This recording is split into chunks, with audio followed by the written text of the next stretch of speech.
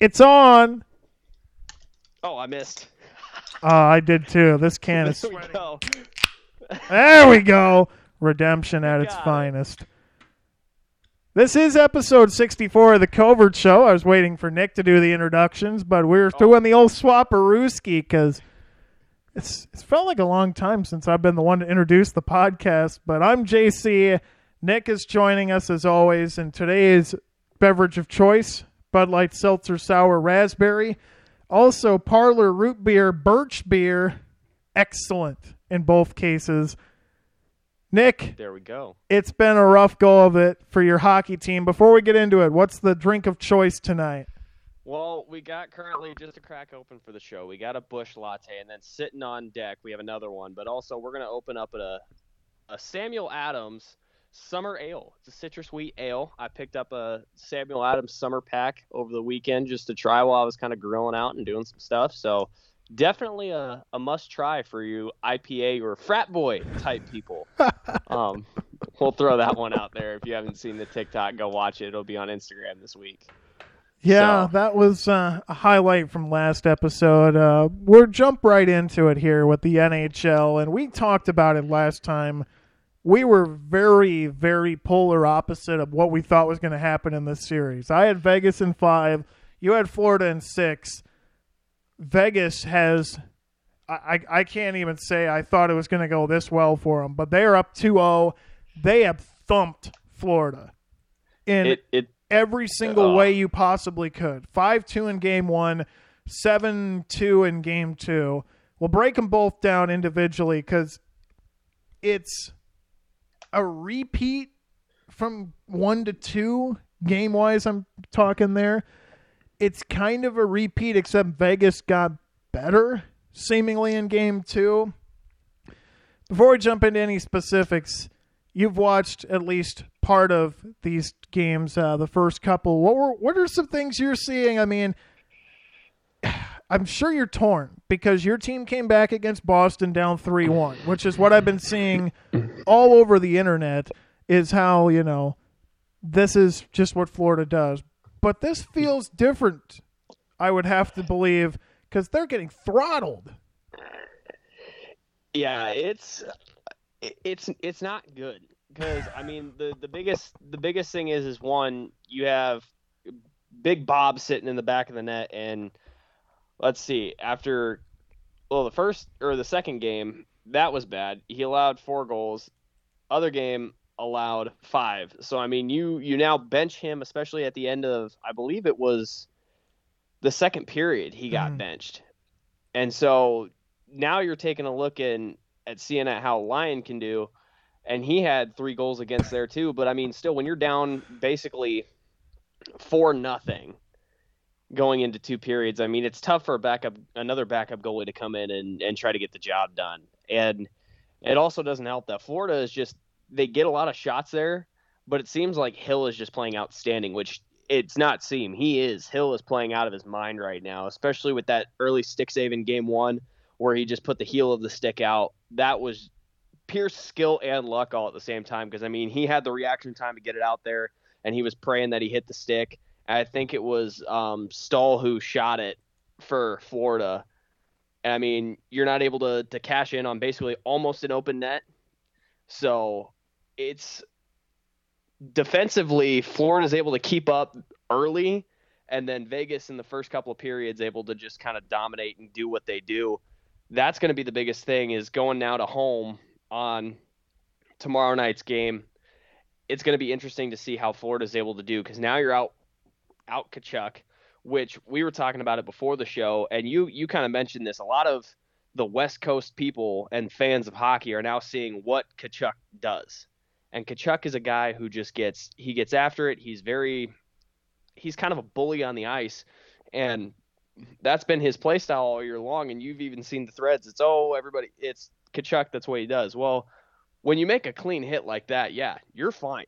But when you go straight into going on a fist fight and you get 3 10-minute majors and you're now out for the entirety of the next game, possibly the next, 2 games, or is he just out the next one? I'm not sure. I haven't seen anything that he's officially out, but the thing we talked about it way back. Well, I say way back, but it's been like a podcast ago. An episode. There were two things I said. Bobrovsky and Tkachuk will determine if Florida can stay in it, and Florida can't score enough to keep up with Golden Knights. Yep. Both have come true. I think, Game 1's probably realistically 4-2. There was a couple of things that were iffy in there. But you look at the scoring of Florida, and I'm going to sound like a broken record. 2 in both games against the Golden Knights. They cap out at 4. Yeah. The Florida Panthers, look at their scoring in the last series. 4-1-2-3. All one-goal games. You go back to Toronto, 4-3-3-1-3. You go back to Boston. They've only scored more than, in the playoffs, more than 4 goals a couple of times. 6 against Boston and 7 against Boston in that wild Game 6 when they won 7-5. And then you look at the flip side of this coin, and you look at Vegas. They had to score big. Oh, yeah. You look at that series against Edmonton. I mean, you look at it in the Edmonton series, 6-1, 5-1, 4-5. You go back to Winnipeg, 4-4, 5-5-1. The consistency of 4 to 5 goals has been there, and to be quite honest, unless Florida figures something out, I think you can beat them with 4 goals a game. I would agree on that, and that's the biggest thing. Also, is you have to look at how Florida is playing. And like I said, they play very good defensively early, but then as the first period goes on, it almost seems like they start wearing down. And whether or not that was the overtime, whether or not they're getting just outskated and outplayed, which honestly it seems like. And I'm, as much as I can attest to being a Florida fan, it's like it's shown. Vegas is definitely, I will say, the better team when it just comes to being a power team. Florida can kind of finesse their way through. They've been the comeback kids. Boston, they were down 3-1. They were able to come back and win the series and take it home. Carolina, able to get that done. Toronto, they were able to stomp through. And so, I mean, they've played good teams. They've played experienced teams, but this Vegas team almost seems different. It seems like I don't know if Boston was here or Jersey would be here, the story would be different on whether or not it'd be a little bit more competitive. I think it might be. But at the same time, you look at Florida, I mean, the normal goal scorers that you have besides Tkachuk, I mean, you still have Stahl, who's been playing decently well. You got Barkov, who has scored a couple in the playoffs here as well. So, I mean, you got Verhaeghe. I mean, they're just not getting enough. But all those names you said, Verhaeghe's been completely quiet. Barkov's not done much. Tkachuk has done more fighting and penalty time than actually scoring. The thing to me is it seems once Florida gets down, and in Game 1 they were tied going to the third. If they can keep the composure, they can have a chance to win, but it's down the stretch of these games. You've alluded to it. They're so bad at the composure. They want to fight Vegas. And Vegas just shrugs them off because Vegas is a disciplined team. Yeah, and here's the thing about this. I will say this. That has kind of been Florida's MO, especially in this playoff a little bit. They'll get a couple of scraps, and teams will fight. Or teams will – Boston, for example. Boston was just getting their buttons pushed the entirety of the back half of the series, and Boston was starting to let it get to them. Vegas has so far not let it get to them at all. They don't really want to play that game, which is great. Fine. Do that as a team. They'll play that game up until the fighting. Because I don't know what you watched of Game 2, but there's a solid 3 minutes in there where the puck is basically sitting in the middle being batted back and forth while players just body slam each other. Oh, yeah. I mean, it is wild to watch because Florida wants to amp it up. Florida wants to hit, and Vegas basically goes, okay. And then Florida wears themselves out, and Vegas can light up the lamp. Yeah. I mean, 5-7 tells you that, but the way Florida gets back into it is, and you touched on it, Bobrovsky's been hung out to dry. Very much. Vegas is the first team I've seen that really has screened Bobrovsky at all. And that's where they're getting their goals because, like good hockey teams do, you put somebody down in front, and half the time Florida's been screening their own keeper. Yeah, and I think also that's the one thing is not a lot of teams have been successful. Like Boston was successful early in the first half of the series. Maple Leafs weren't able to really get it done. Carolina obviously not able to get it done. Vegas has, like you said, been the best team to screen off of.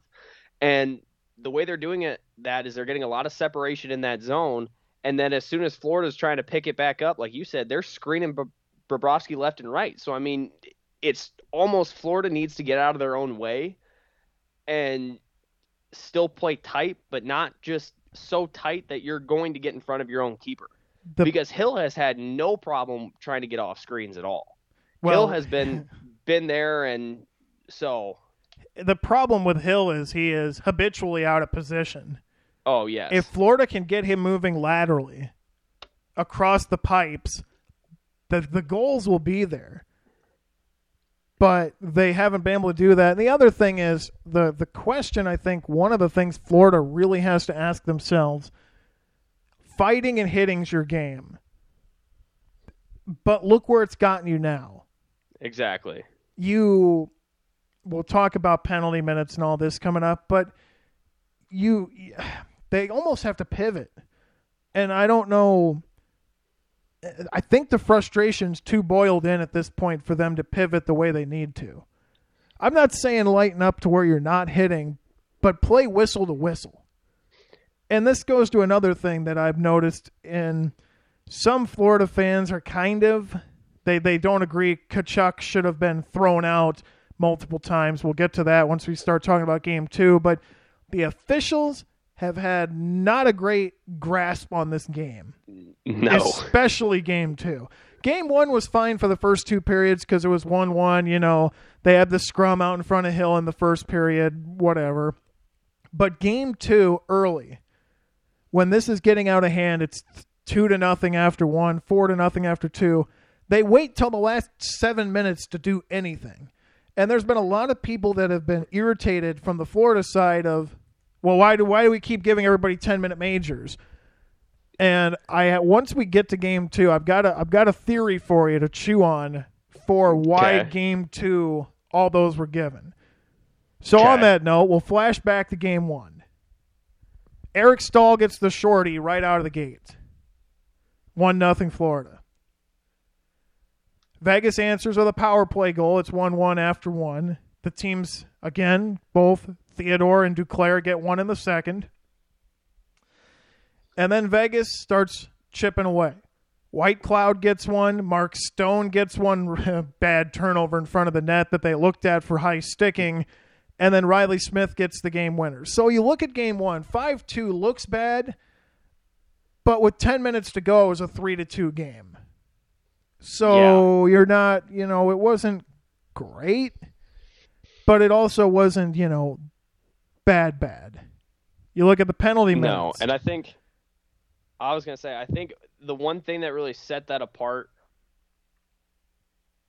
that last score, especially when you say it was the 10 minutes out, is when you get a goal like that. I mean, it's hard for Florida to be able to bounce back once you get down 2 on that side of a high-scoring hockey team, especially in the playoffs. So I think that was the biggest nail in the coffin, was that fourth goal very, very late in the game. So, and because this series is played out, let's go through the penalties. First period, Nick Cousins got a roughing against Aiden Hill. William Carrier got a roughing against Tkachuk. Muhara, I guarantee you I butchered his name, got an interference against William Karlsson. Okay, so penalties are pretty even. Second period, Josh Muhara, I'm pretty sure I butchered it, for the Panthers, has got his second penalty of the game right there. Shea Theodore gets a hooking. Okay, so it's 3-2. There's no real beef there. Okay, we go right into the third period. First 10 minutes, Nicholas Waugh gets a hooking. 3-3. In the final 10 minutes, Florida gets 8 penalties, including Eric Stahl cross-checking, the unsuccessful challenge that's a delay of game, Tkachuk roughing in there for the roughing penalty, Tkachuk misconduct. Remember that. So he's got the roughing and the misconduct. So there's 12 minutes of penalties for him. Write that down on a piece of scratch paper because that's going to be important for those listening. Nick's not going to like it, but it is going to be important for Game 2. Chandler Stevenson gets a roughing and a misconduct as well. Sam Bennett gets a roughing and a misconduct, and Radko Gudas gets a misconduct in there as well. All of that's in the last 10 minutes. That's when Vegas has frustrated the hell out of Florida. Remember, 10:04 to go. It's still 3-2. Mark Stone hasn't had that goal in front yet. Okay, so that's Game 1. Penalty minutes 46-18 Florida. Face-offs about even. Vegas 39-35. Shots about even. Florida outshot Vegas 35-34, which, spoiler, they'd outshoot them in Game 2 as well. Hits 36-29 Florida. Okay, that's Game 1. You're thinking, don't love the penalties. White Cloud got the 1-star, 2-star Mark Stone. Aiden Hill was the 3rd star of the game with an absolutely ridiculous stick save, reminiscent of old Braden Holtby, who was doing that in the exact same net the first time Vegas went to the Stanley Cup. They got thumped in 5 games. So let's move to Game 2. If you're Florida, you're thinking, it was fluke. It was whatever you want to say. Somehow Vegas comes out even better. Power play goal, 7 minutes in. Alec Martinez, assisted by Barbashev and Marchessault, make it 2-0 after 1. You're in Vegas, a place that you've never won in. As a Florida fan, you're going, don't love it. Nope. Nicholas Waugh, Brett Howden score in the second period. It's 4-0. But 14 seconds into the third period, it's 4-1. Marchessault gets the answer back, makes it 5-1. Michael Amadio gets one at 10:33, 6-1. Kachuk finally scores. Finally gets his first of the Stanley Cup. Makes it 6-2. Brett Howden on a power play makes it 7-2. So I alluded to it there. I gotta find I had a stat line pulled up about the old how bad it's been for Florida that I seem to have misplaced. Oh, there it is. So here's the Florida Vegas series. You could have misplaced it harder. So it's 4-5-1 all time. But in Vegas, 2017, 5-2 Vegas win. 2019 in Vegas, a 6-5 shootout win for Vegas. 2020, 5-3 win for Vegas. 22, 5-3 win in Vegas. And this year, 4-2 win in Vegas. Now in Florida, it's a different story with the Panthers winning 2-1 this year, 4-1 in 22, losing in 20, winning in 19, 3-1, and then winning again in 18, 4-3. So with all that being said, 4-0 after 2, the game feels over. So let's talk some penalties, shall we? Because that's the exact reaction every Florida fan has. Before we even get to it, here's your penalty total minutes. 84 for Florida. In the Stanley Cup, 84 minutes of penalties. Vegas not far behind at 64. So you start in the first. Lomberg gets a cross check. Montour gets a roughing. Nicholas Waugh gets a hook. Pretty normal stuff. 3 penalties. You're average. I'm going to need an oxygen tank for the second and third period. So Barbashev gets a roughing against Colin White. Colin White gets a slashing against Aiden Hill. Those happened at the same time. 10:01, Alex Pietrangelo gets an interference. Notice how many of these are Vegas. You're a Florida fan. I'm not necessarily taking a shot at you, but Florida fans on the internet have been saying how this has been skewed heavily to Florida. Third period. Here's my saying. This is the one thing I will say. Any team that is in a playoff, any team that is in a championship, anything, there will be bad calls. Yeah, always. Absolutely. Yeah. And but it's magnified when it's your team. It's not always the officiating fault. Mm-hmm. Because at some point at the end of the day, your team has to either stop committing penalties, make adjustments, play the game the right way. And Florida has not been able to do that. So I'm sorry, Panther fans, the newest one in the house that has been here but been watching more this year. Guys, it's us. It's not the refs. It's us. And I was going to say, it's magnified when it's your team. I was talking to RC about this. Hockey may be the most difficult sport that I've ever watched. You know, baseball's tough, but there's a lot that can go on. Hockey is impossible to watch impartially when it's your team. Like, you cannot see the other side of the equation at all. Very much so. We go back to our penalties here. Carrier gets a roughing against Mark Stahl, 12-35. Again, Vegas. I guess I should probably be saying whether these are Vegas or not, since, you know, not everybody's diehard, like, locked in on this series. Alex Pietrangelo gets a roughing against Forsling. Forsling gets a roughing against Pietrangelo. Tkachuk gets a roughing against Barbashev. Barbashev gets a roughing against Tkachuk. All those offset, plus Tkachuk and Barbashev get misconducts. So on your handy-dandy notebook paper that I know all of our podcast listeners have written down, there's 12 in the first game for Tkachuk. There's another 12 right there. Roughing, that's 2. Misconduct, that's 10.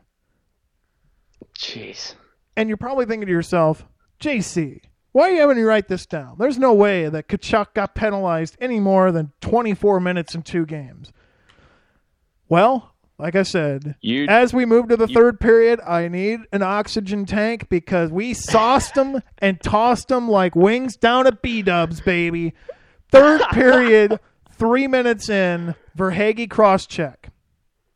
Okay, again, there's nothing too crazy. 14:01, Tkachuk.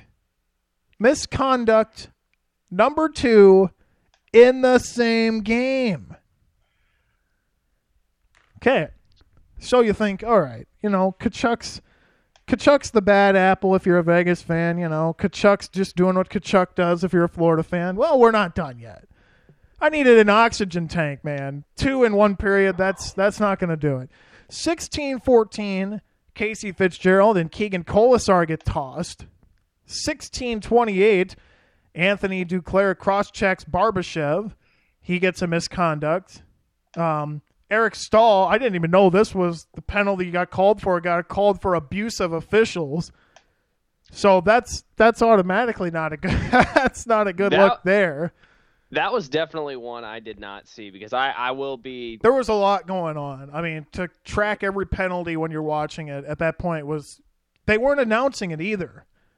Well, and also, I think I finally turned the game off and just said, I'm done with this. And I'll say it, dumpster fire, shit show, whatever you want to friggin' call the damn game. It was tough to watch. So we keep going.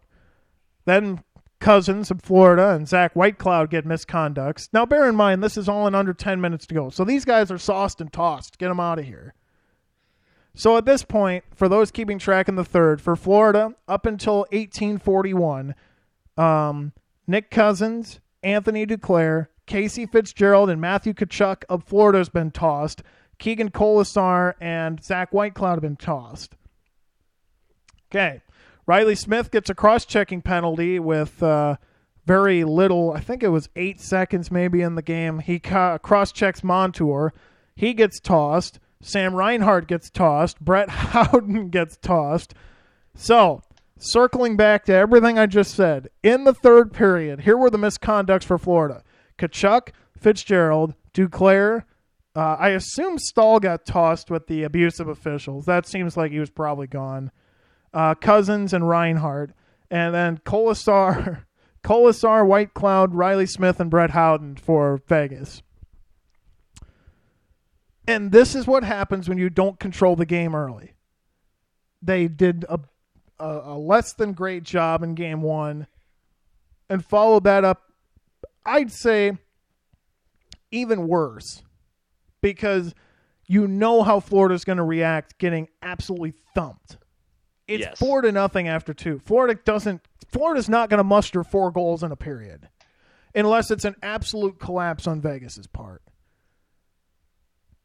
But yeah, so my unofficial count is Kachuk had 34 minutes of penalties in 2 games. If I'm a Florida fan, and, being an Eastern Conference team, I'm really not. Not. How they want to, the fans want to complain about this second misconduct. He smacked the stick out of one of the Vegas players' hands. It's already, so Kachuk got it at 14:01. That would make our score 6-2, I think, because he got tossed pretty shortly after he scored. Yes. And this circles back to what I was talking about. I feel like a 6-2 game, the officials, and I'm going to pardon my language on this one, but the officials said, fuck it. It's 6-2. Oh, yeah. Florida has no offense. Let's just get these guys out of here. Florida had like 4 people on the bench in the last 2 minutes of the game. I feel like if this game had been close, say instead of 6-2, it's 6-4, I feel like the officials get a little less tossy at the end. But I feel like the officials finally took control of this game in the last 6 minutes or so. Because the game's out of reach. I can sympathize with what the Florida fans are. They tossed him pretty light, and Kachuk's slash was, didn't warrant misconduct, maybe. But it's 6-2. The headhunting that's already going on, and you're trying to instigate stuff, is not going to get better in the last 6 minutes. So I'm of the opinion, whatever, toss them. I mean, when you have guys, Riley Smith, Sam Reinhart, and Brett Howden with 8 seconds in the game getting tossed, that's what it looks like to me. Now, granted, again, I don't have a horse in the race, so I can try to look at it a little more unbiased than most. But it's challenging for me watching Florida, mostly because they shelled Carolina, who made the Devils look bad, and now the team that shelled the team that made the Devils look bad also looks like absolute. Looks bad. I'm not saying we would have beat Vegas in the Stanley Cup, but I don't think we get 7 and 5 hung on us in back-to-back games. That's all I'm saying. I would agree with you on that, and we talked about this, and you mentioned it already in this episode. If Big Bob gets beat in the net early, that sets the tone for Vegas 100%. But Florida can't control themselves. No, and that is also the biggest thing. It's 2-0 after 1. 2-0 is not a big deficit to come back from. No. Unless Florida has already told themselves, the only way we're winning this is if we score 2.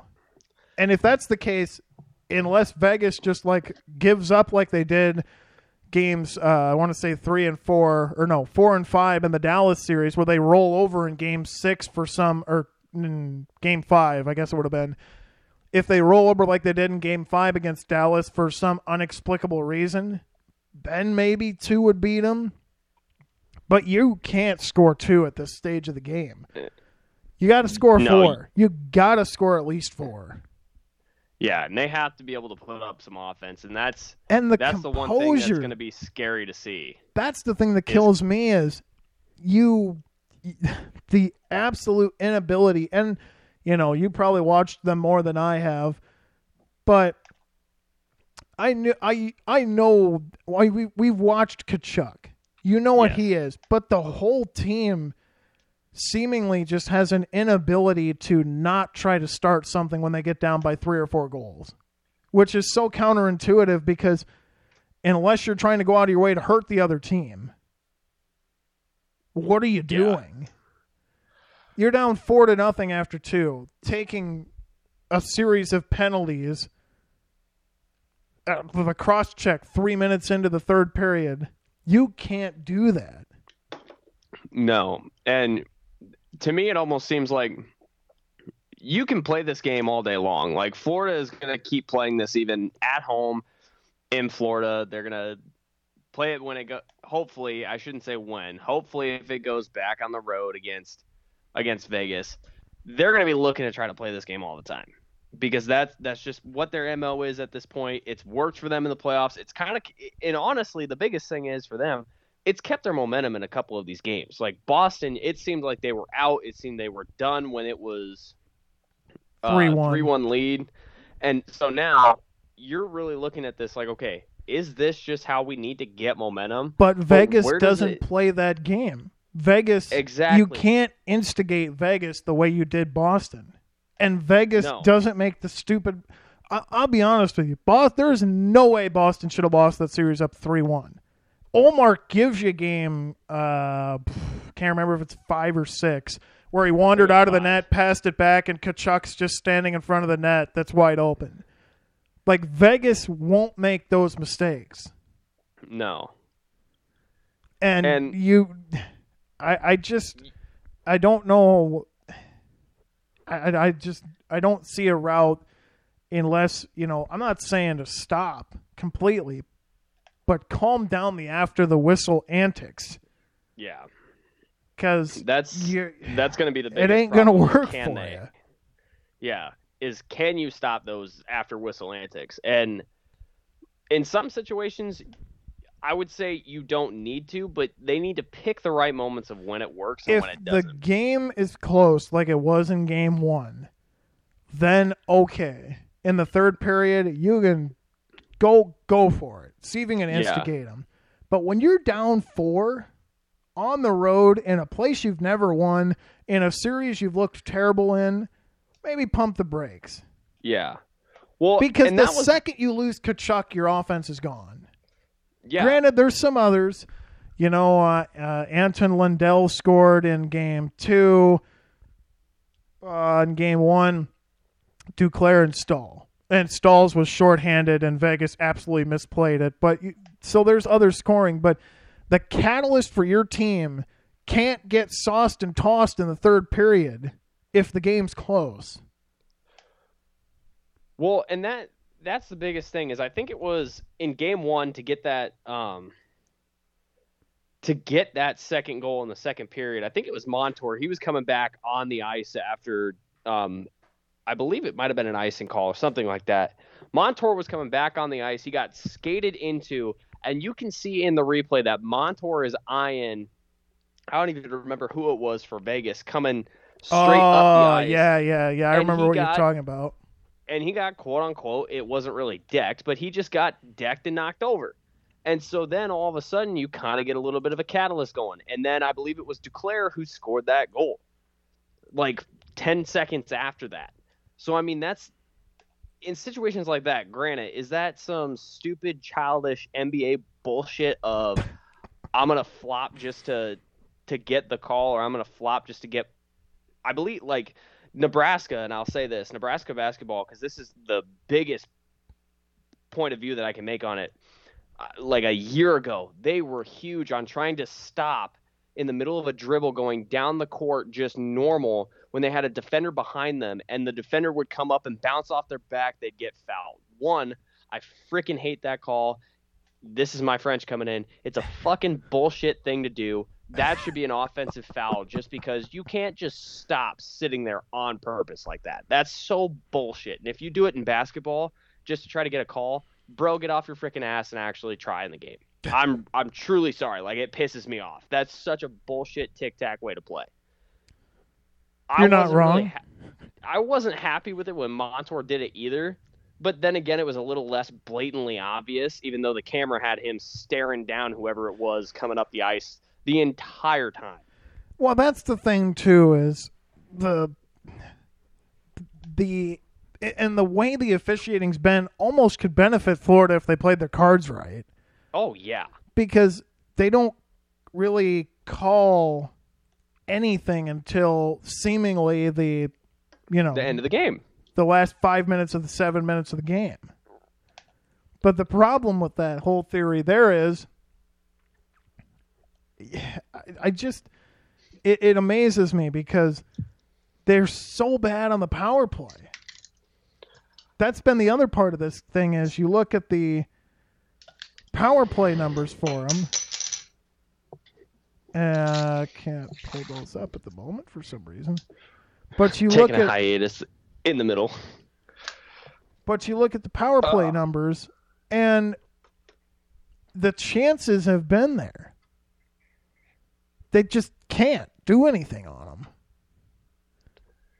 So that's the other part of this equation too. Is everybody wants to get all mad that Vegas is all these penalties are called. It's not like Vegas hasn't had their own. Vegas has had 82 penalty minutes in 2 games, and that's the least penalized team in the league. Granted, Florida's got 130 because in Game 1 they had 28 more, and in Game 2 they had 20 more. So it's not like Florida's, that's not like it's a 84 on Florida and like 20 on Vegas. Like they're not skewed that heavily. It's just Florida's seem more, I would say, Florida's minutes seem more blatant strictly because it's affected them a hell of a lot more than it's affected Vegas. Part of the thing for Florida is when they get theirs, the game's over already. Yeah. And so when people Vegas comes in, you look, okay, of the 130, let's be real for the Game 2 back half of that's because the game's over. So you look at 84, probably almost literally half of the stuff has come from that point. So that's the just sheer fascinating part for me is how the play hasn't been up to par at all for Florida, and Vegas has just capitalized on it. Yeah, and I think Vegas will continue to capitalize on that if Florida can't stop themselves from getting in their own way. And that, to me, has been the biggest issue that I've seen in this entire series is that Florida is just their own monster at this point. They're not doing anything to really help themselves. They're not giving Bobrovsky a break in the net. I mean, still, when he gets the chance to actually make the save, not get screened by his own guys, when he's actually playing to the game level, he has been outstanding. But when you get pressured so much behind or at your own net in your own zone, they just pepper him. You're not. Yeah, and that's the bad thing too is that the redirects have been outstanding for Vegas. Florida has not been able to capitalize much at all on any redirects. So that takes it back into a whole standing of how can you help your goalie out is you need to be able to get on that as soon as that shot gets off. Florida needs to be able to be there because Vegas is sitting, waiting, gritting at the teeth for that. It's like they got a steak knife and a fork and they're ready to carve right back into that damn turkey. Like they're sitting there just drooling over a redirect shot, and Florida is letting them have it the entire time.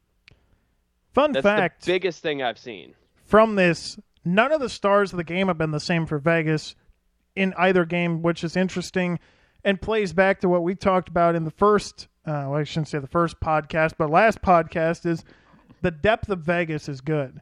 Marchessault gets the first star. Ivan Barbashev's the second star. Brett Howden's the third star in Game 2. Remember, in Game 1, it was Whitecloud, Stone, and Hill. Not one of them's the same. So that's something that it is going to be fascinating. We're talking some picks also for this. Game 3 comes out. By the time this podcast is released, will be today. It's back down in Florida. And I don't know how mad this will make you as a Florida Panther fan since, you're not a Florida guy, but will the crowd have the same effect in Florida that it did in Vegas? Because in looking for tickets, and granted they're resales, so they might get scooped up at the last second, there's a lot of tickets for Games 3 and 4 down in Florida still, especially Game 4. Yeah. So will the crowd play the same effect that it did in Vegas? My answer to that's no.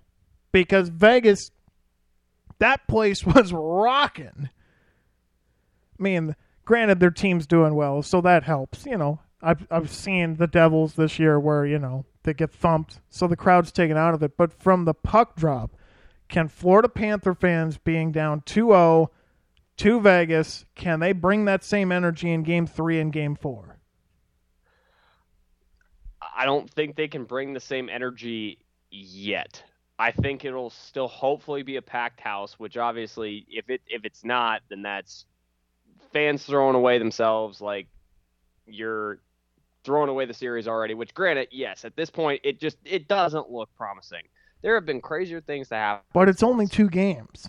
Exactly. You're not down 3-0. You don't need to win 4 in a row. No, and that You just was need a big to thing win 4 of the next 6. Yeah, and that was for a team that won 11 of their last 12. Yeah, I mean, you're not sitting in a horrible spot yet. You're not trying to dig yourself out of your own grave yet. Are you a little bit kind of back on your heels? Like, are you pressuring a little bit? 100%.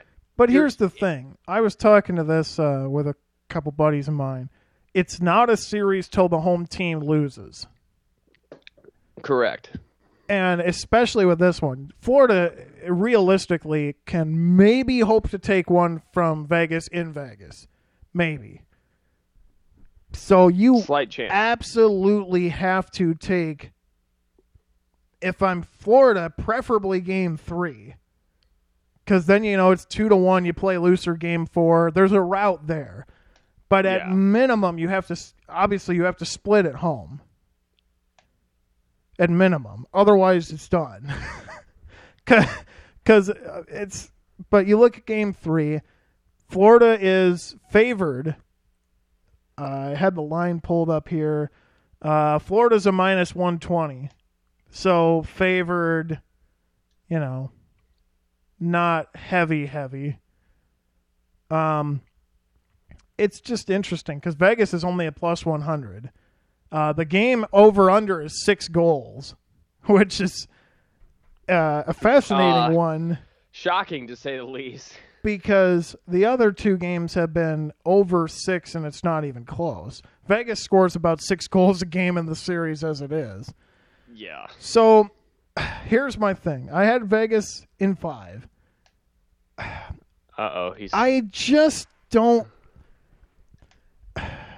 the Devils were in this same spot. If we flash back all the way to the first round, they got absolutely curb stomped in the first 2 games against the Rangers. Can Florida will an overtime game in game 3?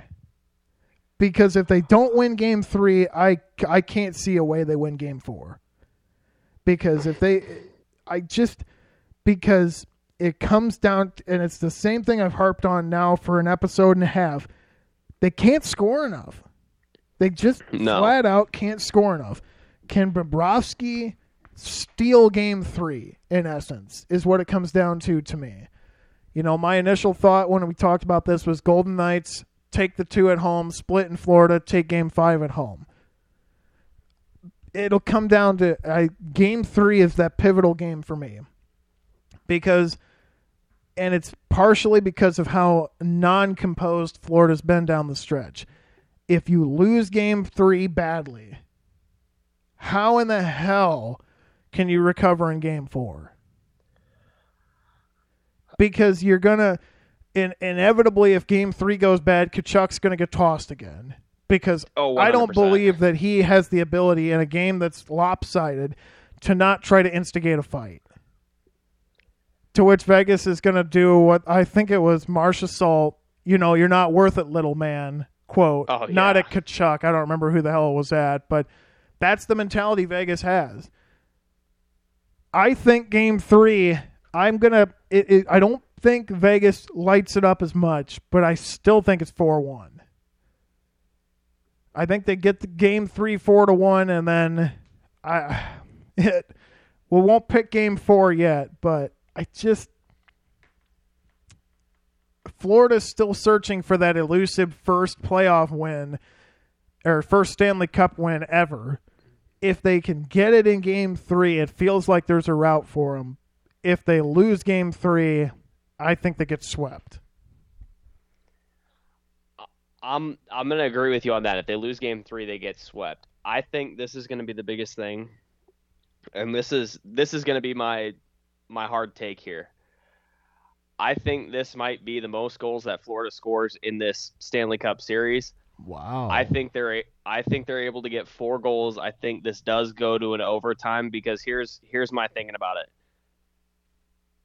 At home, they're going to be playing with a lot more kind of a chip on their shoulder just because they have been in this situation earlier Vegas really has not seen much of a challenge, kind of with a true back against the wall. When Florida was down 3-1, well, Dallas came out and thumped them for 2 games. I mean, they lost the overtime game, but then they followed that overtime loss by playing like crap in the next game. Yeah. And that was up 3-0. So my biggest thing is Florida has been here with Boston, and that was a tough one. And we can't keep always going back to the Boston series, but here's my thing. It's the best thing you got at this point. It is. Because the other 2 were just absolutely non-competitive series. My biggest thing is I think Florida's going to be able to come out and get this win 4-3 in OT. And that gives them kind of a set step to go on to the next one. But the biggest factor on that is if they can't compose themselves within the first, if there's a fight or if there's 2 fights within the first period or 2 almost scrums, anything, it's game over for Florida. That's my call. If there's going to be scrums in the first period of just pure nothing, then it's game over for Florida. They get swept. I don't think it's a hot take, but that's what I'm calling my hot take. The big thing for me is, can Florida avoid being down 2 goals after the first period? Because, like I said with the last one, 2 goals isn't a lot to be down. Yeah. But for Florida, for whatever reason, it feels like, I don't want to say an insurmountable lead, because it's really not. It's only 2 goals. But the way these games have been played so far, 2 goals feels like it's enough. 2-goal leads enough to hold them off. But, yeah, I don't think they'll light it up, like I said, because, it's down in Florida. But 4-1, I think, and then I don't want to go back on my, 5-game win, but like you've talked about, it's hard to see them winning game 4. Because here's the other thing. I think if it gets bad in game 3, somebody will lose their composure enough to where they will get ejected from the game and suspended. Whether that's Tkachuk, whether that's Gudas, whether that's Duclair, although I don't even know if Gudas will be back. I've heard nothing about him since that hit. Yeah. And if Gudas doesn't come back, Eichel will be there. Eichel came back in the third period. Well, and that was the thing. Gudas took the frickin' brunt of it. Eichel's hit was even worse. Got up. Yeah, Eichel's hit was worse than Gudas's was. The biggest thing for Eichel was, and what I saw this and had not known prior to this information, I saw this earlier, he ended up having like a major neck injury and he got surgery. So he immediately said, nope, done with this bullshit. Don't want to play this game. Don't want to get hurt again. And he skated off straight to the locker room, which friggin' props to you. You took a smoke show shot. I mean, you got blitzed up the middle. And I think that's one thing for Florida is if Rockus, again, first name butchering it, but if Gudas isn't in, that's problematic as hell for Florida. Because if Gudas isn't in and Tkachuk gets tossed if the game gets sideways, who are you turning to? Stahl's there, you got Duclair, but the hit guys, if you will, Tkachuk and Gudas seem to be. If you have both of them, if you have neither of them available to you, even if it's for a 10-minute time frame, that's catastrophic for Florida. Oh yeah, and Montour's been quiet for a little bit. Verhaeghe's been quiet for the entirety. If of Florida wins game series. 3, Verhaeghe will be the difference maker. Yeah, and I was kind of just about to say that. Verhaeghe needs to get on. If Verhaeghe gets on, it might be a different ball game. If you can get Barkov to start speaking a little bit of volumes and kind of barking a little bit more, I think you start seeing a little bit more fire. You got to get more of these guys that made a minor difference in the Boston series. You got to get them even in Toronto against the Maple Leafs. That's still a decently tough team. It didn't look like it when the series came down to it, but still, you got to look at some of the minor guys that really made moves. And Verhaeghe and Barkov need to get rolling. But then the question comes, so if you get Florida to get 3-4 goals, can you hold Vegas under 4? To which everything I've seen over the last 2 games here is I don't think they can hold them under 4. I would agree on that. It's going to be hard, and I'm Florida's hoping going to need 4-3 stands tall. I was going to say Florida's going to need a game like they had against Boston where it was 7-5. They're going to have a shootout game to win to turn the tide of the series at least. Because I think if you can get one game down in Florida, maybe you can start turning the tide of the series. But it feels like a hell of a mountain to climb right now with everything that's going on. So there you go. Vegas up 2-0. We're split on game 3. It's, your 6-game winner technically isn't over. They could turn around and win 4 in a row. Win in Vegas for the first time ever, but that would be one hell of a feat, especially to do it now. Yeah. So it's not over, but it is bleak down in southern Florida. RC and I going to game 4. Just throwing that out there. Hell yeah. About time that got mentioned. I'm hoping to see it. I'm hoping, that's why, I was kind of dancing around my 5-game. I'll be honest with you. I just want to see Vegas sweep so I can see the Stanley Cup raised at the game we're going to. Okay. I'll give you that. That's where I'm at. Neither one's my team. Vegas is kind of the de facto secondary team at this point just because, my good old RC is a super fan of them. But, in the regular season, I don't really like either of them. So, but yeah, at this point, it's 2-0. Florida's looked bad. Just sweep them again and raise the cup down in Florida. Wow, that's hurtful, but at the same time, I've made some hurtful sports comments. Here's the thing. If you were the West Conference team, I would probably like you better too. Oh, yeah. And, I mean, granted, I can't say much just because been there, done that, know the feeling of shit happens, especially in the playoffs. I'm a sports fan that's never going to – I'm going to back the team. I'm going to play that you played horribly. I ain't going to – bark up the wrong tree and just say, we didn't lose 4 games. We didn't lose. I was seeing games. How long you avoid bringing that up. The answer was not very long.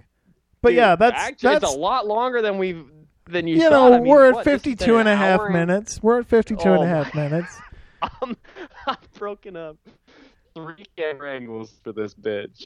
Yeah, and I'm gonna have a hell of a time trying to see this because I don't have timestamps because JC's the one recording tonight. Ooh, it's gonna be fun. We're gonna see how this goes at best. And with that, we're gonna transition to one from your team in absolute trouble to the Blue Jays, who are I'm not even gonna say in trouble. But we have a rotation that just got a giant question mark thrown into it. Alek Manoah got demoted. Pro pitcher. First thing you think of, he got dumped to AA or AAA, right? Well, no. Try rookie level Florida Complex League. From the highest of highs last year in an American League Cy Young Award finalist to this year, when he leaves after the Houston game, which we'll get to, 1-7, 6.36 ERA and 13 starts. Good God Almighty, it's bad. Bad. His last. Well, you talk about getting got. His last outing, and this sounds exaggerated. It really does. 9 batters, 8 reach. 6 score. He goes 1/3 of an inning, 38 pitches, gives up a home run, 6 earned runs, and 7 hits. Tough. And we get thumped 11-4 by Houston. His last 7 games of record. Here's the inning count. 4 innings against Milwaukee, 3 innings against Tampa Bay, 4 innings against New York, 4 2/3 against Philadelphia, 5 against Boston, 4 2/3 against Tampa, and the only win of the year, a 7-inning, 1-hit rocking of the absolutely abysmal Kansas City Royals. That's Yay. 8 outings of record. He did not go past the 6th inning in his appearances. So he had 5, 6, 7, 13 appearances. Of his 13 appearances, 2 get to the 7th inning. And the last one to get to the 7th inning was April 22nd, a game the Blue Jays lost to the New York Yankees. He got into the 6th inning 0 times in that span. Outside of 2 7-inning games, 5 2/3 in a Baltimore May 20th, that's as deep as it got. So, and I was talking to a buddy of mine that's a Houston Astros fan. You just knew it was coming with Houston. Yeah. You knew, and I hate saying it because, boy, he was great last year. And, some of the games this year, the innings weren't there, but it felt like the stuff was getting there. But after you lose to Milwaukee, after 3 innings against Tampa and 4 against Milwaukee in back-to-back outings for him, going against Houston was not going to go well. And you look at that outing against Houston, and this is a series, and we'll get to why, it's not doom and gloom time for the Blue Jays, in my opinion, but I'm overly optimistic. So it just, Houston's that team you want to play at the end of the year. You'll hear coaches say it. That's the team we aspire to get to.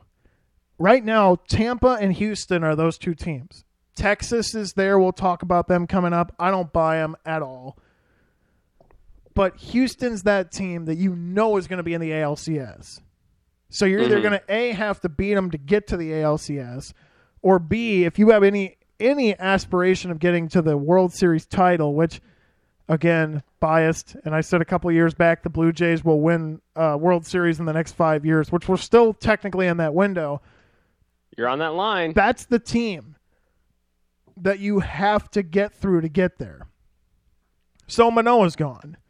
So you're probably thinking to yourself, so what's that leave the rotation looking like? Well, the answer to ESPN's depth chart here. So Gosman's the 1, makes sense. Bassett's 2, Barrios 3, Kikuchi 4, and right now in the depth chart on ESPN, they have listed Hyunjin Ryu, who's on the 60-day IL. So we don't know who the 5th guy is. We have no idea. Maybe you throw Nate Pierce in there. I mean, his record as a starter wasn't great, but maybe you do what Tampa does, where you try to pitch by committee, if you will. But maybe bring back Joe Jackson. He was one that was brought up and went right after the disastrous start from Manoah. But that starting rotation, Gosman looked really good last night. Chris Bassett went 8 innings tonight. I mean, the front end of the chart, front end of your rotation, I should say, Barrios has been better mostly. Kikuchi's had a hell of a year from where I thought he was going to be after how bad he was last year, but that 5th spot in the rotation gets certainly fascinating. But the Blue Jays, like I said, we're not all doom and gloom here, especially when it comes to the Jays. Not so much Nebraska football, but we got a couple months to stew on that one. Gotta throw that jab out there. It's Cubs doom and gloom time. That's what that is. Oh, wow, yeah. But the Blue Jays are 8 for their last 10, 9.5 out of first, but they're 35-28. They're only a game and a half out of the wild card race, to which it looks like Houston would be the team they're chasing, who has the same record as the Yankees do. So there's that. But yeah, you look at the East, it's still the same power duo at the top of Tampa Bay and Baltimore. Baltimore's sagged back to 6.5. They haven't been playing as well. But the other thing about the old Blue Jays schedule, and we talked about it last time, of this month and last month, May and June that is, are loaded. Granted, the Jays picked up big sweeps of the Pirates and Braves in teams that are in the NL. But boy, they hit the skids. Dropped 3 of 4 to New York. Got swept by Baltimore. Dropped 3 of 4 to Tampa before the Twins and Brewers, helped turn the tide. But man, you start getting to really the first part of July before the All-Star break, and then August is where you really are going to have a chance to make up some ground. They're not in a bad spot. I mean, seemingly, at least to me. They're not horribly. But they're in a stacked division. I mean, you're going to have to be chasing New York, Baltimore, Houston. But you look at the AL, and, I feel like this is almost every single podcast comment that's made. The AL Central's so bad. Man, once again, 31-31. They're 500, Minnesota. They still have a 2.5 game lead because their division's so bad. Cleveland's 5 games under. Detroit's 7 games under. Chicago's 8 games under. Kansas City's 28 games under. 18-44. And then you look out west. Texas, who I have a hard time buying, is 40-21. Then Houston's 4.5 back. LA's above 500, but barely at 3 games over. They're 8 back. And then Seattle and the 14-50 Oakland Athletics, who, by the way, hung 7 runs in the first inning on Pittsburgh today. Pittsburgh. The second place team in your division, only a game and a half behind behind the Brewers, who lead your division, by the way. And a team that holds a 6-game lead over your Cubby Bears got absolutely throttled by by Oakland. Oakland now in their last 2 games, 9-5 winners today, 11-2 yesterday. They've won their 3rd series of the year, and they have now won 2 of their last 3 series. They beat the Braves and lost to the Marlins in a sweep, and came back and thumped the Pirates. 20 runs in 2 games. Will the Athletics make the greatest run of all time? Probably not. No, we're not calling another Nationals run. I ain't doing that shit. They're only 36 games under 500. They're 27 and a half games out of the... Sorry to cut you off, but they're 27 and a half games out of the division, which is bad. How about this one? 23 games out of the wild card race. They're 5 games worse than Kansas City is. And we already know on this podcast, Kansas City gets no love. No, sadly. The only closest person to Kansas City was me at that point, and I give them some love, but at this point, no love. I don't. They're so bad. They're so bad. I was so mad that the Blue Jays lost when they had that 4-game series back in the beginning of the year, that they lost the first one to Kansas City. I think Barrios threw that game, and it didn't go well. Or it was Manoah. I don't remember which. It would have been Barrios, because Manoah actually had a good game, now that I'm looking at it. But 14-50, they only needed... the funniest thing about Oakland is right now, they could win 30 straight games, win an entire month, and they'd still be 6 games under 500. Poor. Think about that. Poor. Think about that. Oh, dude, I don't even want to think about that. 14-50. I mean, if you could win 30 straight games, and you would still be 44-50. If you can go 30 they have straight a minus games, 200 run differential right now. They're 7-24 at home, 7-26 on the road, with a minus 200. I'm going to say that again because nobody's close to that. Gosh. Minus 200 run differential, 234 and 430 against. The Royals, a team we love to, well, mostly me, loves to rip on, it's minus 88. Oh, that's the next closest one, minus 88. It's so, it's so bad. You look have at the Marlins to seriously... series. You look at the Marlins series, they lost by 2 in the last game. 12-1 and 4-0. I mean, how? You look at every single stat line and you just, I don't know.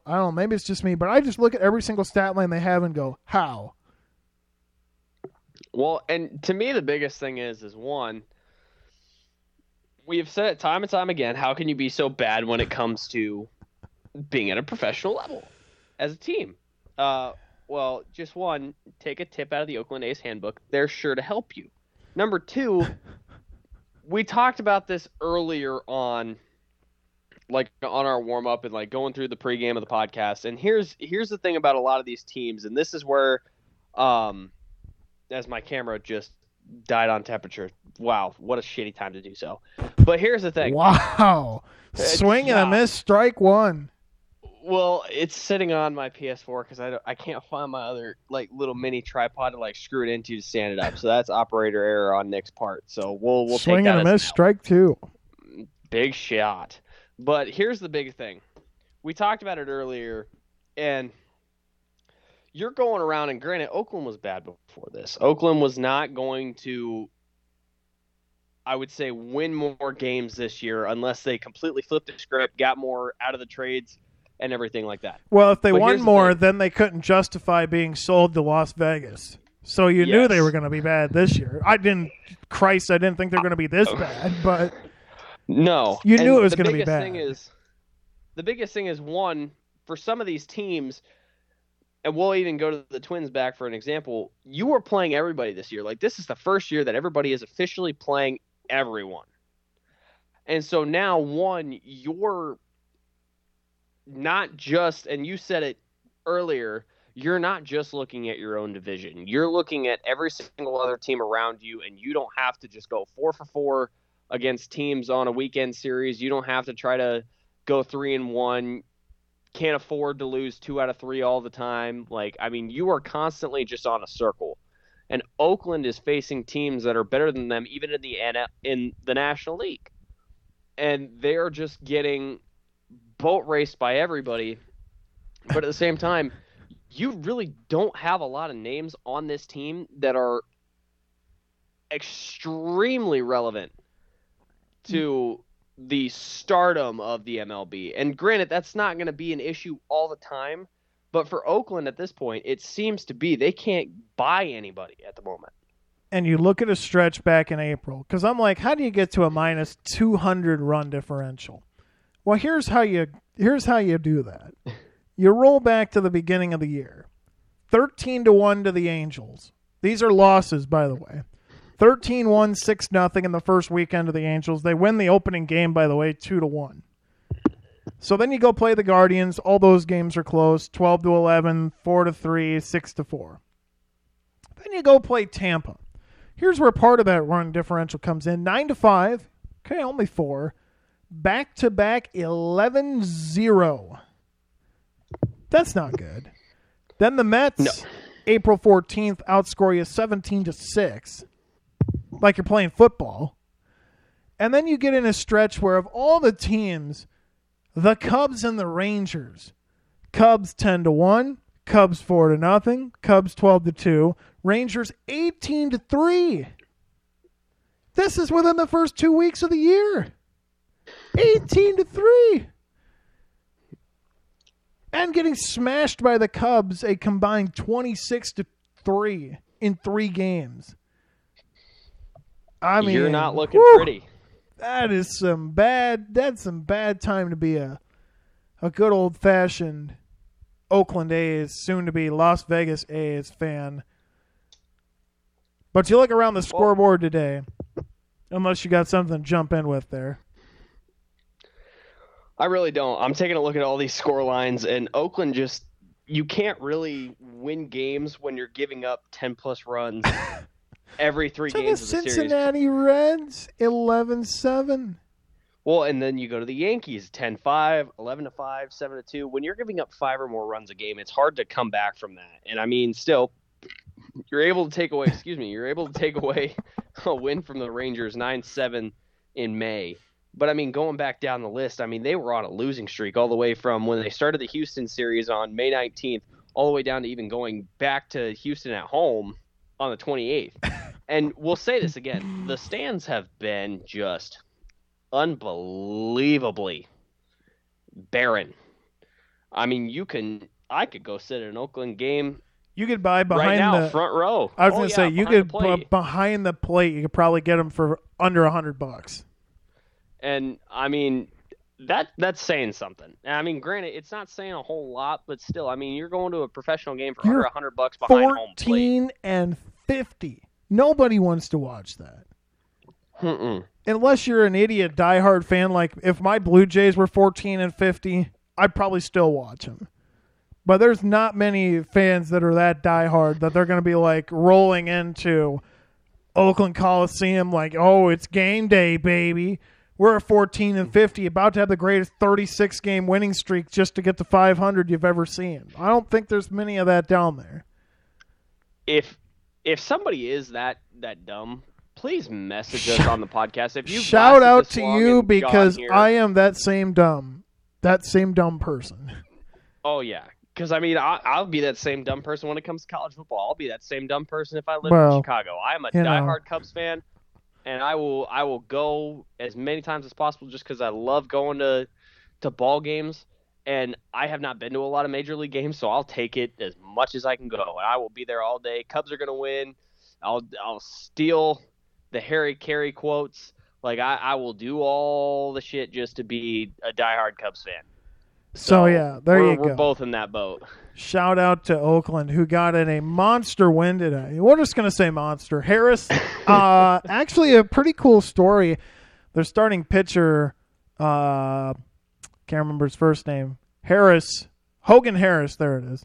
Hogan Harris made his major league debut on the bump, starting, of course. He's been out of the pen a couple of spots. 9-5 a winner. He goes 5 innings and gets the job done. Pirates fought back for a little bit in this one, actually. It was 7-0 out of the gate. Pirates got it down 7-3. Had the bases jammed a couple of different times, but couldn't get anything to go. The Athletics 9-5 winners. San Diego pounds the Mariners 10-3. Marlins destroy the old Royals 6-1. Twins and Rays play an interesting one.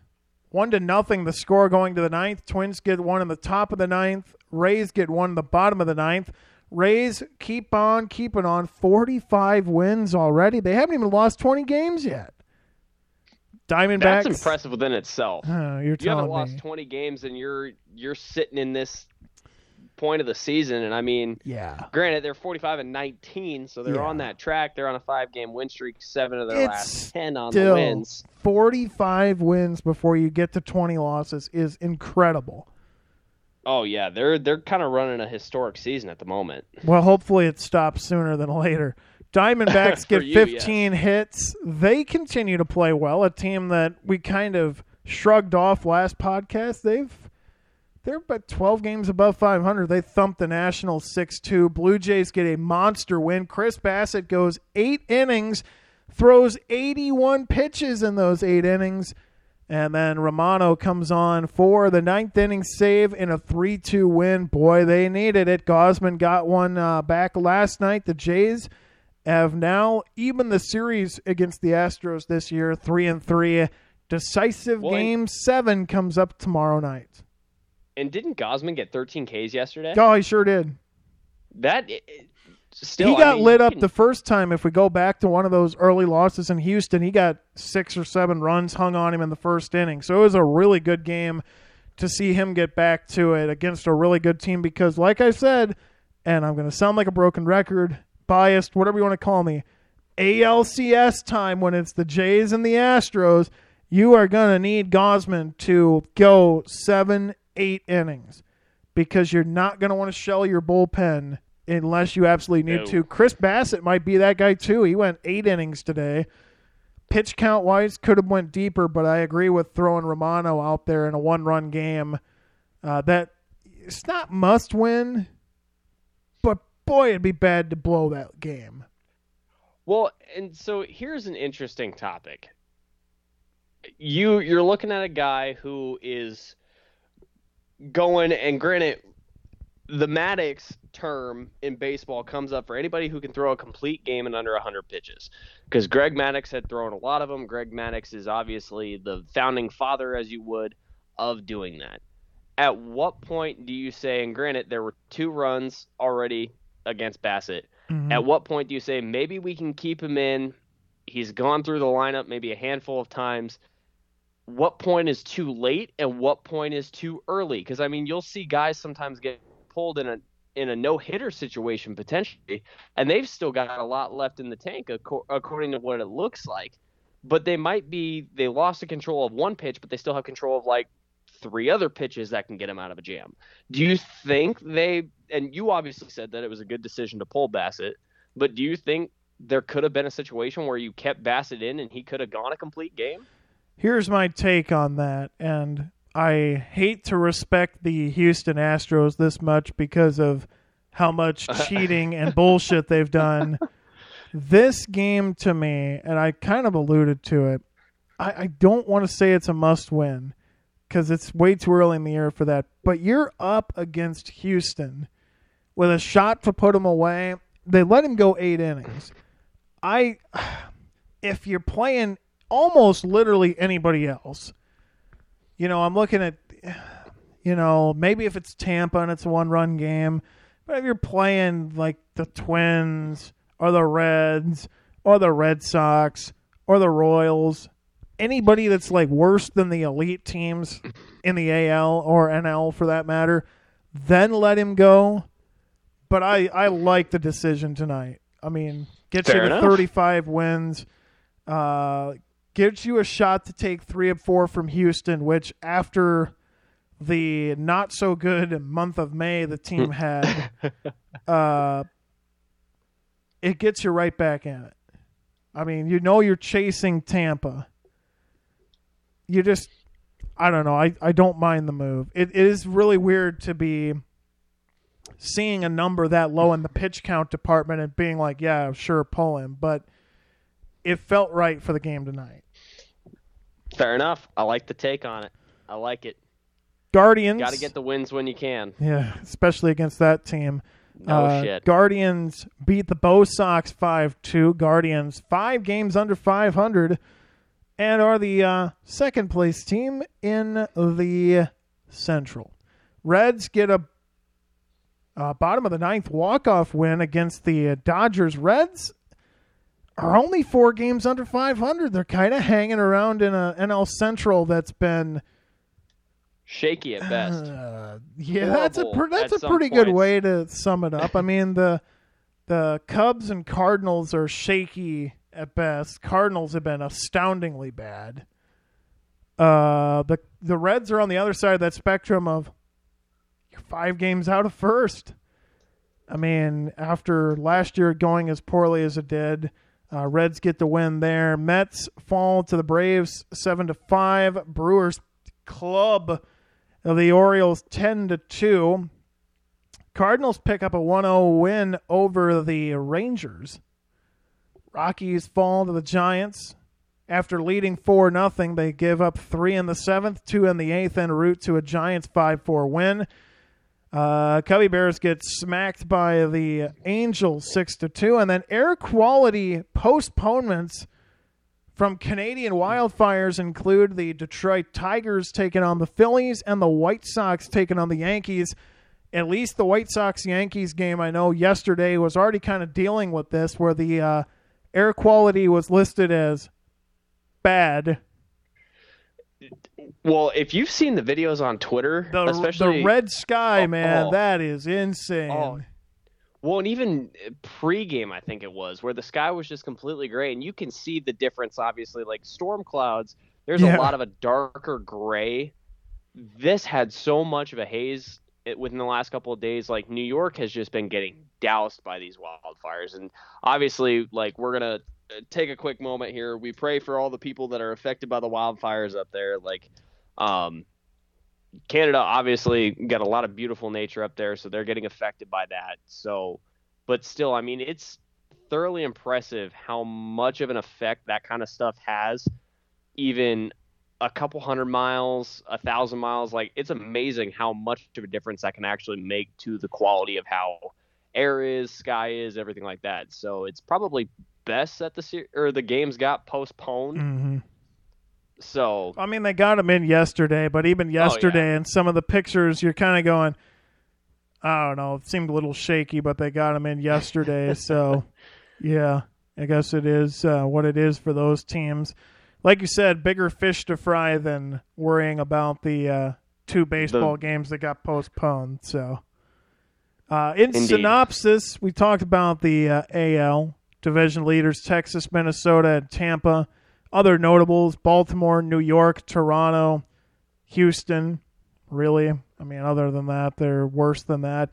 NL side of things, Atlanta, Miami, top 2 in the NL East. We've ragged on the NL Central that's led by Milwaukee. Pirates, I should say, only a game and a half back. I want to throw the Reds in there. I mean, we don't ever get to talk about them hardly in a positive light, but they're only 5 games back. How about the old Diamondbacks, baby, leading the NL West 37-25, 2 games back. The Dodgers, further back the Giants, Padres, and the Rockies. So that's a quick look at the NL, AL, and MLB. It'll be interesting to see how the Diamondbacks are able to hold. I hope they go the entire way and win the NL. Jays and Diamondbacks. That's going to be our World Series this year. Dude, honestly, that'd be pretty great. Even as a Cubs fan, I would love to see the Cubs Blue Jays be in a World Series. Then I'd have to go to Wrigley Field and pay what I can only imagine would be staggering ticket prices. Oh, dude. I've already had the thought of I absolutely hope the Blue Jays play in either like Minnesota's like the only regional like realistic regional team. But yeah, like a first round game against Minnesota, that'd be cool. That'd be cool. But yeah, it would kind of be nice to see the Diamondbacks kind of get their stride back from, what was it, 2005, 2001, 2005, something like that. 2001 sounds more correct. Let's see, Arizona World Series. Diamondback. We got to go straight to the look at old Googles. Because I believe they beat the Yankees, didn't they? They did on a walk-off winner up the middle. 2001, they won in Game 7 over the New York. Yeah, I was going to say 2005 is way too recent. The friggin' Diamondbacks have won a World Series more recently than the Blue Jays have. 2005, there you go. But it would be nice to kind of see the Diamondbacks go into that, because I remember being a kid when that was a thing. I told my mom, I was like, we were kind of just hanging out at the park. I said, Mom, what time is it? Like, we got to get home. We got to watch the Diamondbacks play in the World Series. Like, I was so excited, and I was, at that point, oddly enough, the biggest friggin' Diamondbacks fan on the face of the earth, besides every diehard Arizonian in the States. But I was so excited to watch them. That was the most sarcastic thing I think I've heard you say this entire podcast. What? That I was excited to actually diehard Arizonian. Oh. Oh, I mean, dude, I was stoked. Go Diamondbacks, baby. To watch that. Yes, sir. When do the Jays play the Diamondbacks? Maybe I'll pack up. They play north of the border right after the All-Star break. And if I want to go down to get down to the awesome climate of Arizona, we only might only play once this year. Never mind. There you go. Yeah. Just like we don't play in Chicago this year either. We play Chicago comes north of the border. Tough. Someday I'll get over to Wrigley. I'm going over in August, baby. Cubs, Braves, the weekend of August 5th. We're going. There will be pictures, there will be TikToks, there will be everything. We're going. 2 weeks after that, I'm down in Cincinnati for the Jays and the Reds. Fun fact. We're gonna be so great in August. Everything's gonna be just top notch. Top notch for the boys, eh? All right, and on that high note of the nice A thrown in there. We're going to everybody's favorite segment. We don't have the XFL anymore, but we've got the USFL. You know how much you love these wonderful... the segues, the funness. Wonderful, score updates. And boy, do we got them for you. Last weekend, the Gamblers of Houston 20, the Maulers of Pittsburgh 19. Gamblers 5-3 now. The Stallions of Birmingham beat the Philadelphia Stars 27-24. Stallions now 6-2. The New Jersey Generals get thumped by the Memphis Showboats 25-16. 5-3 the Showboats are. And the New Orleans Breakers beat the Michigan Panthers 24-20. Breakers now 5-3. Games coming up this weekend. Saturday on Fox at 11 a.m., the Michigan Panthers take on the Pittsburgh Maulers at 2 p.m. on NBC and Peacock. It's the New Orleans Breakers taking on the Memphis Showboats. Both 5-3. Should be a fairly good game. Maybe not as good as this one, though. The Sunday early game. Weird times for the Sunday games, by the way. 11-2 for Saturday. 1-6. Trying to get a nightcap on Sunday. See if people getting the interesting one there. But anyway, Birmingham Stallions, which should be the nightcap, by the way. The Stallions and Gamblers are 6-2 and 5-3. Give way to a nightcap of the 4-4 Stars and the 2-6 Generals. But the 1 o'clock game, fascinating. Stallions, Gamblers at 1 on NBC, and the Fox nightcap, 4-4 Stars take on the 2-6 Generals. Standings, because I know everybody's wondering. The North is terrible, and the South is not. What a weird sentence to say out loud. Stallions 6-2 lead the South, and then 5-3 the rest of the way. Showboats, Breakers, and Gamblers all 5-3, and then the awful North. Stars 4-4, Panthers 3-5, and the terrible New Jersey Generals and Maulers at 2-6. That is your look at the USFL. Boom. And we got to update the old NBA, because I know people that are not me care a lot about the NBA. Well, Nick's gotta take a quick second here. So we're calling here. We've been sitting on the pod for 2 hours, and apparently Nick is not. It's been an hour and 25 minutes, but sure. Has it? We've been on the phone for 2 hours. That's a fact. While JC goes and updates the NBA, Nick is going to take a slight hiatus here. We will be back in just a second. Yeah, well, Nick was taking a hiatus earlier and I think got distracted. So now he's officially hitting the road. Game 1 against the Nuggets and the Heat as he takes that headset off. 104-93 final score. Big second quarter for the Nuggets helped them pull away. The Heat pulled it close with a good fourth quarter from them. Game 2 saw the Heat and the Nuggies play and saw the Heat come back with an explosive fourth quarter, winning that one 111-108. And the game on Wednesday, 109-94 for Game 3. The Nuggets get it done. They lead 2-1. Game 4 coming up tomorrow at 7:30. Monday for Game 5. And then we start talking about the if necessary games. Game 6, the 15th, and Game 7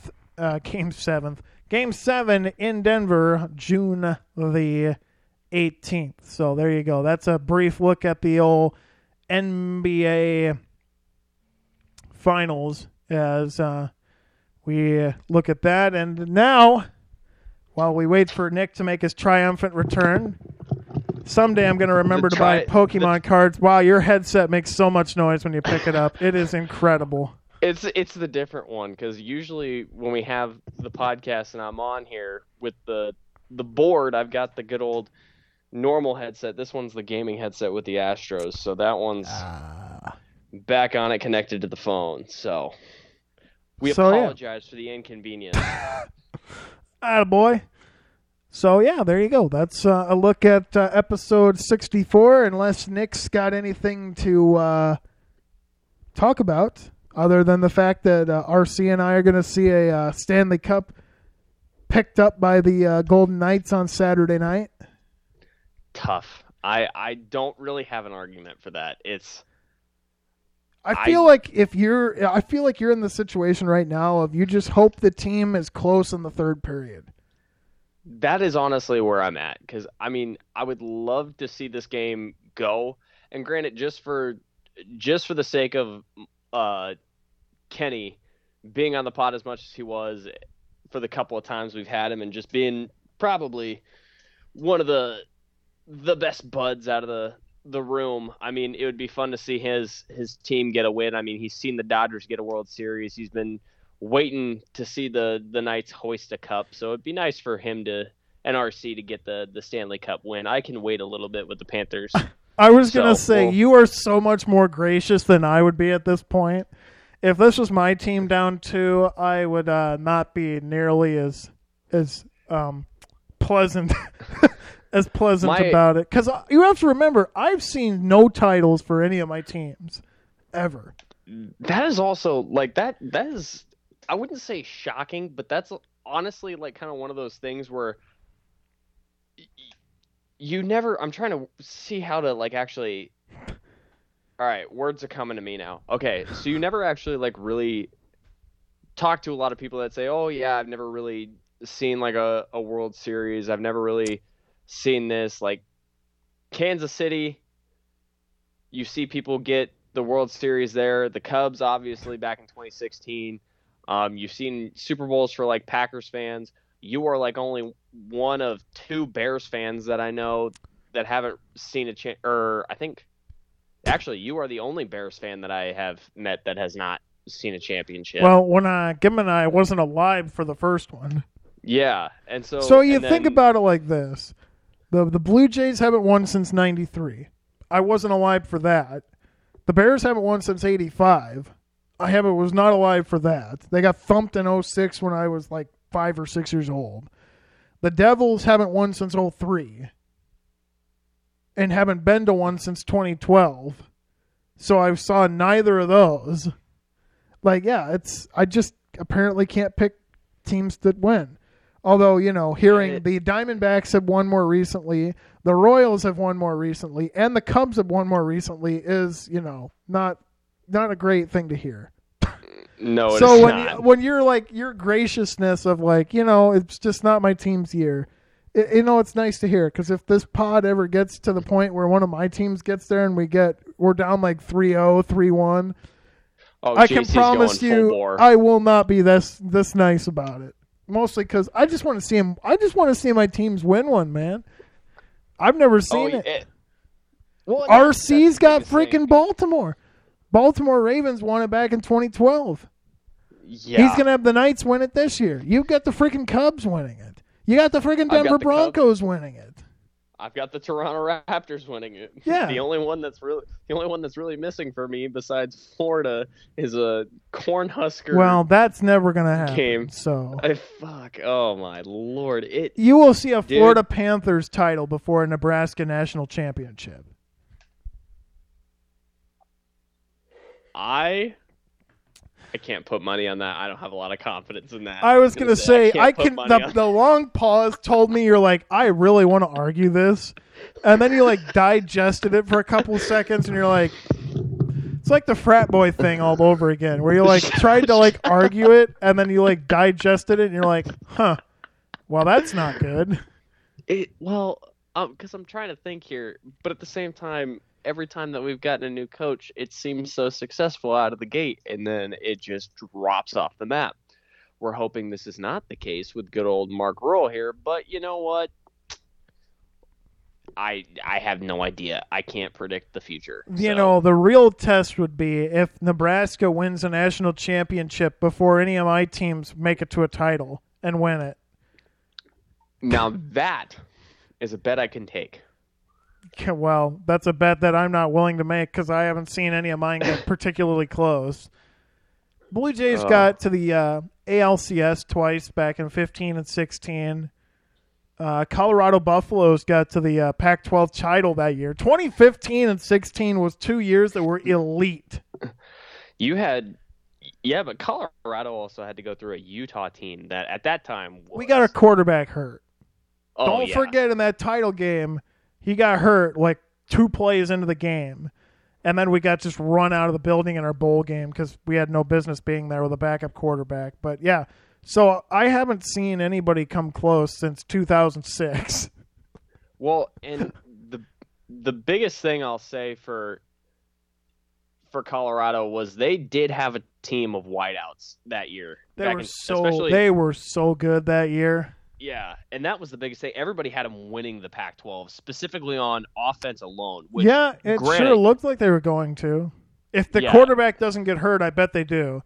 And then if they won that, they were going to have a pretty good shot to make, I don't know if the college football playoff was a thing, but they were going to have a shot to be top 5 at that point. Yeah. So, but, they missed it. So it's all history now. It will get there. That's the spirit. It will get there. And so, yeah, well, there you go. Anything you got to add other than, shout out to Parlor Root Beer and their delicious birch beer. Shout out to Bud Light Seltzer and their delicious seltzer sours. Shout out to Sam Adams and their summer citrus ale, and shout out to Busch Latte because we love Busch Latte. This podcast is a massive Busch Latte fan, and well, since we don't have anything else to add, you can check us out on the old Instagram. You can check us out on TikTok, Gmail, if you want to send us an email, want to be a part of this tremendously exciting podcast, or Twitter, Facebook. I'm probably missing a platform we're on, but anywhere. Did you get TikTok?